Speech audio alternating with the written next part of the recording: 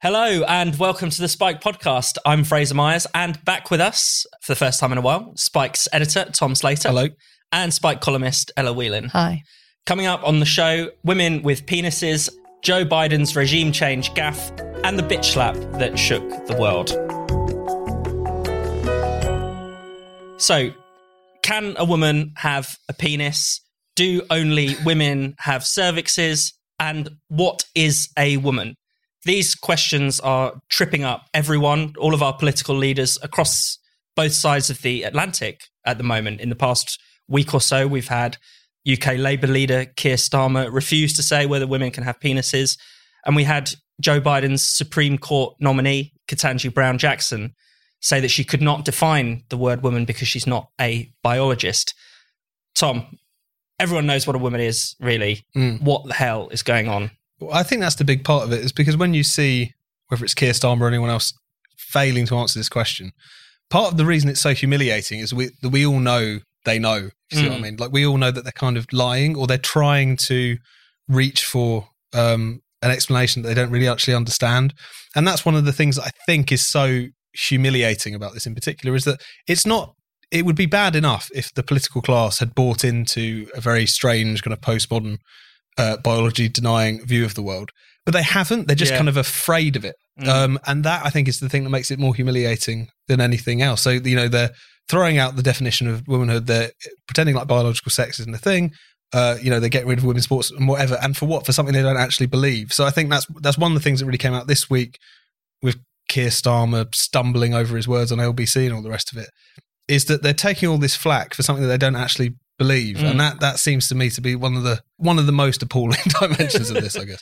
It's quite cowardly, isn't it, at the end of the day? I mean, as you say, Tom, it's not as if they've gone in and said, well, actually, a woman is someone who identifies as a woman. They don't say that either, but they just are trying to avoid offending people. Yeah, they just say, I don't know, or it's very complicated, or it's either something for biologists or something for psychologists, or, I will wait until I read an academic paper before I can tell you whether I am a man or a woman. Yeah. Which is, Tom's right. In terms of the electorate watching that, you just come across as an idiot or a liar, actually worse, because what you're really saying is I don't have the guts to tell you what I think. But there was a sort of interesting or telling response from Angela Rayner when she was asked the similar question earlier this week, where she began relatively reasonably, because she was saying, look, I think it's a bit degrading that this discussion has been reduced to genitals. And you think, well, yes, I agree with that. And then she carried on to say, but the real reason that's happened is because people have been talking about this on social media, and there's been all these commentators are sounding their mouth off, and we should stop people like that talking about it, and it should be for the professionals. She said, I'm paraphrasing, she said something like that. And you think, oh, what? Hang on a minute. So you're saying that ordinary people can't talk about the most ordinary fact of life, what you are in terms of sex or gender or whatever. Really, we have to remind ourselves an incredibly uninteresting factor in most people's lives. But, whether or not this whole issue that we're getting fixated on genitals or biology is, the fault of that lies at the feet of trans activists and people who are obsessed with gender neutralizing everything. Because let's not forget that, as far as I'm concerned, women don't want to be called chest feeders or vulva havers or bleeders or any of these things that have been used in terms of sort of like progressive language to be inclusive to trans, which basically is reducing women to the most visceral, biological functions that we have. So please don't give me the crocodile tears when someone talks about whether or not you have a penis, when you're suggesting that I'm going to be labelled, a vagina owner or something like that. It's a bit rich. Joanna Williams has made this point, but you do get the feeling with all of that very tangled kind of phraseology we end up with, that the only people who can cleanly refer to themselves as women are trans women as well. So you can understand why there's a lot of concern just about how just that word being taken away from women, in a sense. I thought it was interesting when Wes Streeting, he was on Talk Radio earlier this week, and the question was put to him, and he actually had an answer for it. And he said, men have penises, women have vaginas, but then also there are trans people who have rights and all the rest of it. And you just think it's a really straightforward proposition. Yeah. This doesn't have to be some insane gotcha. You've got yourself into this position because you're terrified of falling off the tightrope. But all you have to do is say what you believe to be true, and say what you believe to be right, and then you'll be fine. And the inability to even do that, I think, has been really quite striking. The other thing is that I really struggle to understand what the purpose of this is, even from the kind of extreme trans activist perspective, to completely collapse the category or the identity, if we're going to use that sort of language, of a trans woman, for instance, into just womanhood in general. These are obviously different experiences. On a point of fact, they've had different experiences. On a point of fact, they've got different biology. Their experiences in society are going to be fundamentally different. Isn't it kind of anti-intersectional in some kind of way to just collapse these kinds of categories? I mean, Ella, one thing is that we're not talking about nutcases in a student union here. We're not talking about woke extremists. We're talking about the highest levels of politics, not just in the UK, but in the US, the highest levels of lawmaking. How has it reached that point? Yeah, well, I mean, you could argue that the Labour Party has about as much power and sway as a nutcase student union. And, it's influencing the Tories as well. Yes. Boris Johnson can't quite bring himself to say. Yeah, and he stumbles over. I mean, everybody and their mum knows what Boris Johnson thinks about. You can guess what he thinks about gender and sex. He's very uninterested in this. But like all other politicians, he too is trapped by this feeling of not wanting to say the wrong thing, and he manages to turn it into this kind of charming bumble. I mean, I share Tom's kind of uneasiness with praising Wes Streeting, and this will be the one time that I ever do it. But the reason why he was so good on that, it has to be noted, is because in the same day that he was asked that question, he was supporting and running a campaign in the Commons to continue telemedical abortion provision for women, which won. So you can't argue for something very specific to women like that and then not know what a woman is. So well done to him for basically revealing the importance of specifics when it comes to talking about sex. And just briefly before we move on, let's talk a tiny bit about sport, because that seems to be the area where almost the biology can no longer be denied. So we've had the Leah Thomas case and the Emily Bridges case in the UK in recent weeks. Tom, what have you made of that? No, I think that's exactly it. I think that's the point at which it's incredibly difficult to deny the evidence of your own eyes. And it's just something which, again, is all it takes is just a modicum of common sense to recognise that this is just not a good idea. I mean, the obvious advantages for trans women in women's categories is incredible. And I think what most people will be struck by is why it took so long for people to really start talking about this or to take it seriously, why there have been some cases of sports people, less so in the UK, but certainly in America with the Leah Thomas example and whatever, actually getting to quite a high level before this debate even seems to take place in the public. And it's cheering to see that we're actually having this discussion. You can have it in a straightforward way. This isn't about hating on anyone. But it reminds us, I think, of just the Orwellian nature of a lot of this. It's asking you to deny the evidence of your own eyes, to say 2 + 2 = 5, and also just to surrender any other consideration to essentially the self-esteem of certain individuals. So any other consideration, whether it's how we've structured sports for time immemorial, whether it's actually the medical provision and what is the best way to communicate to people who need particular care, what is the best way to engage with particular patients, everything has to be conquered before it. And the thing I think we always come back to on this particular issue is that you do not see trans people en masse demanding this convoluted, often quite bizarre list of demands and phrases and all the rest of it. It just seems to be kind of emanating from a very small amount of people who have gained an outsized amount of influence. But now I think that's starting to be called into question. I mean, the debate is going to get nastier, I'm sure, but nevertheless, there feels like an opening now on a lot of these issues, So let's talk about Joe Biden. The war in Ukraine has been going on for just over a month now. And Biden has made a series of gaffes where he's essentially come across as calling for regime change in Russia. Tom, what have you made of that? It's hard to work out what to make of this because whatever way you want to read it is dreadful. So he was giving this speech in Poland and, he's sticking very closely to the script, even struggling with that a little bit, if we're being honest. And then it just in his final line says that, I think it was something along the lines of, my God, this man can't stay in power or whatever. Turns the claim is that this was an ad lib, effectively, that he just felt it in the moment. Instantly, you had White House officials trying to walk it back. So you're left with either this is the plan and he's just let it slip, or this is not the plan whatsoever. And yet he's done tremendous damage to an already very difficult situation just because he felt like it. Now, obviously, this would be bad enough, but there's a kind of string of other gaffes which lead up to it. On this trip to Poland, he's obviously being taken around to see American troops there, but also refugees. Referring to Putin as a butcher, talking to soldiers and saying, "You'll see when you get there." That the Ukrainians are so brave, or is so striking, all the rest of it. And it's just a kind of reminder, I think, that, and you made this point when this all kicked off, Fraser, is that for all of that talk about how the adults were back in the room, that America was being led again by the sensible people, by the experts, people always banging on about how Joe Biden has all of this foreign policy expertise, to suggest that we've ended up, to say that they're not rising to the occasion is just a profound understatement. It's dreadful. They're genuinely making things even worse, genuinely posing a threat to the current situation, potentially making it even more unstable. And just because he's fluffing his lines, it just shows that the people that we have in charge just are not up to what this moment in history kind of is demanding from them. And you see that from Biden, you see that from Harris.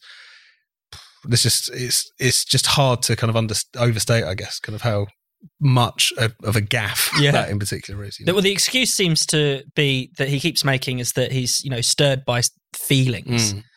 But when you're the president of the United States, your words have consequences. It's not you're not mouthing off on Twitter. He said that about Trump once in a speech. I think he said something like, the president's words matter. They have the power to move markets, to do this, to do that. So but obviously he's much more foggy-headed than he likes to let on. But well, that's it. There is, I've had more sort of generosity to the argument that says Biden's not up to it, just in terms of he's kind of, not, I don't quite buy the whole kind of dementia thing, but there's something going on in which he just kind of almost can't be bothered anymore. He makes all his speeches are large sections of them are about him. I've been in foreign policy for X number of years, and when I did this and when I did that, it's worse kind of self-promotion than Trump ever engaged in, because it's this in this kind of very sort of slippery, underhanded way. But there was an article by Freddie Gray in The Telegraph in which he made the distinction of saying, Biden has now become the commentator-in-chief. Yeah. And that there has been this shift in the way in which America, or at least Biden as president of America, sees its role on the international stage. It's no longer the kind of policeman of the world, or whatever the phrase was. It's become this sort of carper from the sidelines, that there's, the kind of degradation of diplomacy, of this very serious sort of professionalism in terms of geopolitics is gone. Yeah. And if you've got someone like Putin, who very much knows what he wants in relation to this war, and Western leaders who seem to either not know what they want or just be going off on their own, as Tom's suggesting Biden might be doing, that's dangerous. That kind of instability is not great. And with a view to not personalising it too much, although it's, obviously what he says and does is important. There is, in a weird kind of way, these gaffes do kind of reflect the sort of incoherence at the heart of the American foreign policy establishment, or the uncertainness, or the lack of sure-footedness, if you like. It's interesting as well, because his gaffes have kind of gone in both directions. This one quite bellicose. But you obviously remember prior to the invasion where he was talking about, if there's a minor incursion, I can't imagine that was scripted. Effectively telegraphing, push the boundaries a bit. It was incredible. Ukraine, it's all fine. It's incredible. But again, you do have this situation where not just during this particular presidency, but over many, many years, the picture that started to emerging is that with various things that we've talked about, with the expansion of NATO, with the often quite kind of bellicose rhetoric towards Russia, with the way in which Russia got kind of mixed into the American culture war, you had a very kind of Russophobic term, the Democratic Party, whatever. You had a kind of American establishment that was constantly kind of spoiling for a conflict with Russia, constantly kind of egging on conflict in certain respects, and yet clearly had no intention of following through on that. Or at least not in a kind of direct fashion, in the way that certainly I think a lot of people in Ukraine were expecting that kind of more level of support. That's not to suggest that now they should, roll in the tanks, roll in the troops, but you end up with the kind of worst of both worlds, is that you've kind of you've added to the tensions which have created this particular conflict, but then not kind of follow through on it. Obviously, Vladimir Putin is 100% responsible for what has happened. He has agency, he has choices, and all the rest of it. It wasn't a defensive move to invade a whole nation. But again, you see that kind of confusion, that kind of incoherence, and it's sort of, if it's not necessarily directly reflected, if you like, but you see a parallel in the kind of foggy-headed Biden, I guess, in that respect. Definitely. I want to talk a bit about a comment Vladimir Putin made last week, which was to say that the children's author Joanne Rowling, they've cancelled her. Now they're trying to cancel a 1,000-year country, referring to Russia. What have you made of Putin's supposed support for our beloved children's author, Harry Potter author, J.K. Rowling? Marriage made in heaven, as some people on social media seem to be viewing it as. I mean, it's funny that people can go from so quickly suggesting that Putin is a madman, that everything that comes out of his mouth is fake news, that he's, not to be believed, kill him, kind of, all that kind of rhetoric, to then saying, but he's right on J.K. Rowling, and sort of, everyone from Billy Bragg to, actually people who should know better in terms of being more involved in politics, coming out and saying, now, Miss Rowling, will you denounce your heresy because you have the worst man in the world supporting your position? And, Tom, as you put in your article, I think it was, the J.K. Rowling came back with a perfectly reasonable response saying, well, excuse me, I will not take this. I'm not going to take lectures from someone who's poisoning their own people, killing, trying to wipe out a nation, all the rest of it. But even that didn't satisfy people. Yeah. There was articles that said, well, what a kind of terse response, or a weak response.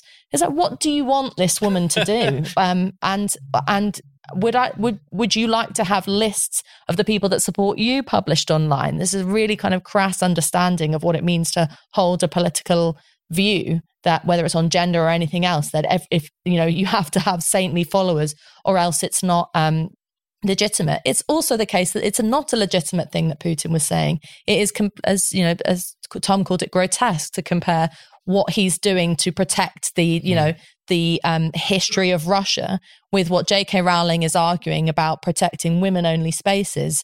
But the kind of the desire to utilize Putin's words for this kind of very, in the grand scheme of what's going on in Europe, relatively petty row about gender, to try and say something larger or more principled about Putin is pretty degrading and tells you how little they know about what's actually going on in relation to Russia and Ukraine. Tom?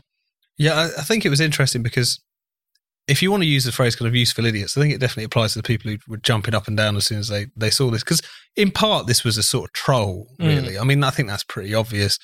And I'm not one of these people who thinks that, Putin is playing like 3D chess, that, all of these troll farms pumping out memes to wind up Americans on Facebook so that they'll go out and vote for Trump or whatever. It's, kind of just fuels the sort of slightly ridiculous Russiagate idea that memes, won the election, fired out of Moscow or whatever. But at the same time, it's quite clear that he does indulge in this kind of thing because it does kind of spin people out for a couple of days. And, just the crass guilt by association, like the idea that J.K. Rowling or any of these kind of liberal, gender critical feminists have the same view on social issues as Vladimir Putin. It's just, I mean, they both believe in biological sex. I'm sure they both believe the sky is blue. That doesn't mean that, they're horrendous people and they're allies of Vladimir Putin. There's the most crass kind of way to just smear people. Also, if you're trying to go about claiming that cancel culture doesn't exist, and it's just a fiction that is indulged in by right-wingers with nothing else to do and autocratic dictators, maybe don't go around trying to smear people you disagree with as, apologists for Putin or whatever. So there's that to it. And it's also just what's so kind of interesting about it, I guess, is just the way in which there is such a enthusiasm for just using this conflict, as you were saying, Ella, to just have out the most petty political arguments possible. And I think that one of the things that kind of reminds us about is that there's been a lot of discussion, particularly in kind of our area of politics or our sort of terrain, if you like, about what the war means for the culture war, if you see what I mean, or what impact will it do? Will it shake us out of all of these kind of different debates and all the rest of it? And I think things like this show that if you're expecting the culture war to just go away because things have gotten serious, then you've got another thing coming. Because for a lot of commentators, for a lot of influential people, even a lot of politicians, the culture war is not just something that it's not like a fad that become obsessed with. It's the way they see the world. All of these all these ridiculous issues, all of these petty beefs that they have is essentially just the way in which they operate. And the scale's not just going to fall from their eyes because something more serious has come along. And I think this in its own ridiculous way has demonstrated that, definitely. I think it really demonstrates the inability of people to kind of zoom out and look at what the bigger picture is. So, you know, there's this kind of weird phenomenon among some right wingers at the moment who have suddenly become real Putin fans because you know, he's really hard on the LGBTQ plus crowd, and we Putin need to get ain't woke. Yeah. Which Putin is never called me racist. It's like, okay, go spend some time in Petrograd and come back and tell us what it's like. And that's incredibly crass. But there's also this, you know, as you know, Tom had said, the pettiness of this about, oh, well, he's mentioned Joanne Rowling by name. You just want to say, hang on a minute. Are you for the country that locks up artists, that imprisons people who criticize anything relating to the political regime, that locks up thousands and thousands and thousands of protesters and is beating people on the streets for holding up signs? Or are you for the country that believes that we should be able to voice opinions on Twitter or in the public square or anywhere else on all kinds of issues? And then, you know, obviously most people will hopefully want to say the latter, but those who have been attacking J.K. Rowling for the last, you know, however many years aren't really able to answer that because they're not for the free society, because they don't believe in free speech and they don't get to hold those principles. They refuse to. So it leaves them in, you know, never mind the fact that J.K. Rowling is supposed to be shamefaced now because she's been outed by, you know, as having Putin as a fan. But the people who should be ashamed in this context is those who will still refuse, even at this point when we have the most stark example of censorship and state repression in relation to what's going on under Putin's autocratic regime, to not even be able to have the humility to understand how important free speech is in their own nation. I think that's a really important point, just to kind of tack onto that. The way in which they've pulled back a little bit now, but the way in which the kind of culture warring American right in particular had, if not support for Putin, they would kind of make excuses. They would sort of stutter a bit about this particular issue. Because they felt there was a genuine sense of having conflicted loyalties, I think, in some respects, in some quarters of it, or just a slightly unpleasant, it's none of my business, you know, it's got nothing to do with me type cop out. But that sort of perspective, I think, you know, whether or not they've just tumbled into this perspective or it's always been that way. The thing about the culture, which I think makes it so important to actually engage with, it's not just a fripper, is that there's really important principles at play in relation to freedom, in relation to tolerance, in relation to just reason and reality being important rather than all these mad ideologies. The reason I think it's so important is not because it's just a battle between trans lunacy on one hand and Eastern traditionalism on the other, or some variant thereof. It's much more important in principle than that. And I think that slippage that you've seen has been quite striking, though I think interesting that there's been a stepping back from that, certainly in some quarters, given they've sort of caught themselves a little bit maybe. And finally, let's talk about what's been one of the biggest news stories of the week, of the month, probably. The Oscars, which normally no one is interested in, has had its ratings collapse over the years. No one's even seen most of the films that they reward. But Will Smith got on stage, slapped Chris Rock after he made a joke about his wife. Tom, do you want to add your take, even knowing that it's probably superfluous above the tens of millions of takes that have already been offered? It's kind of finally calmed down now. I think it was a good 2 or 3 days where you couldn't talk about absolutely anything else. Yeah, what an incredible moment. I mean, the tyranny of takes thing, we've talked about this a bit on Spike, was really, really striking. It was just, it's like nothing can take place in the Twitter sphere or in culture without it having to birth just kind of endless discussion, endless kind of permutations of culture war talking points. And it was just a really good example of that. You know, the slap had barely landed before people were trying to hook points off of it about anti-blackness or about this or about that or whatever. When the reality of the situation is, on the one hand, quite mundane. Someone takes the mick out of your wife and you take umbrage with it. On the other hand, quite unique in relation to the slightly strange marriage at the heart of the Jada Pinkett Will Smith family. But no, the tyranny of takes aspect, I think, is definitely something that struck me, just because it feels like it's almost like a tick that we have now. Is that anything that happens, it can't have just happened. It has to have this extra layer of significance. This was a veritable feast for that kind of perspective, it feels like. And even though there was obviously an abundance of these takes, they are still filtered through the same prisms, right? I mean, it's got to be about gender or race or some such policing and, that kind of thing. Well, I mean, you'd be forgiven for suggesting that there is some kind of profoundness to it in the fact that Will Smith decided to do that on international television to an audience of, I mean, I didn't know the Oscars was on until I heard about the slap because no one watches it anymore. But supposedly there are still millions of people that watch it. It was, I think it was censored in America because they've got a lag, but everyone in Europe got to watch it. So I did think, and I'm afraid to say that I initially thought, oh, what is this? A promo for the next Red Table Talk? And then you check yourself and you think, no, stop being a conspiracy theorist. What that is. It's Jada Pinkett Smith's show in which her and Will and various other people rake over their private lives in the most excruciating way possible. But you do think, Chris Rock is a comedian. He's like Ricky Gervais, a particularly rude comedian. Yeah. The suggestion that he wasn't like comedians pick people out of the audiences and pick on them, and they pick on their personal features, all that kind of, whether or not you think it's nice to joke about alopecia, it's probably not. It's like, come on, this is what happens. But there was this really sensible take in a world of bad takes from this young black commentator Zizi Mills on Good Morning Britain, where there was a kind of frothing discussion on Good Morning Britain. Can Will Smith be a role model? What's this doing to young people? Like you say, black man doing this on television, it's going to, legitimize violence. And she said, actual fact, role models are meant to be sort of real people who you can connect with. And Will Smith is someone who, clearly made a mistake. His emotions got ahead of him, whatever the reason was.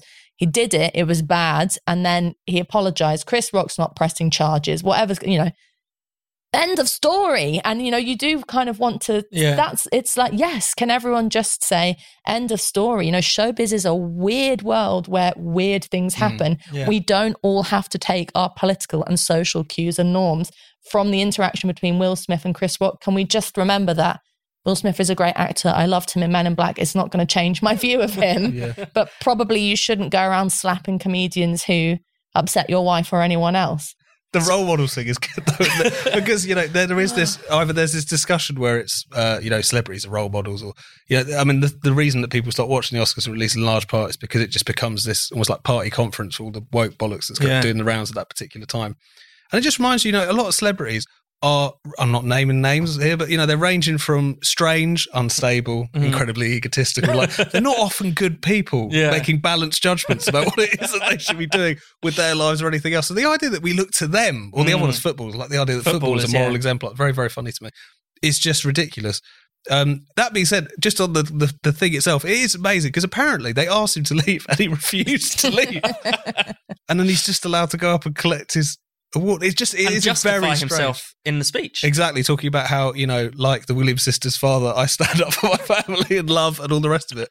So I do wonder if this would have become such a big story, if what would happen in any other normal situation would have happened, which is that you slap someone and you're asked to leave and taken out. Would it have had the strangeness that it had and the kind of afterglow that it had, I suppose. But yes, why look to Will Smith or anyone else for that? I mean, the flip side of that, I should say, is that, there's been this from some conservatives in particular, a bit of kind of vicarious masculinity going on, but like, well, that's what I would do. He stood up for his wife like a good Southern gentleman. All that kind of stuff. Yeah. And you do think if you're looking for like a kind of example and an avatar and a sort of lodestar for traditional family values, that family is not the one you should probably go for, I dare say. Thank you for listening to the Spike podcast. We're back every Friday, and you can now watch us on video too. Check us out on YouTube or go via the Spiked website, which is spiked-online.com.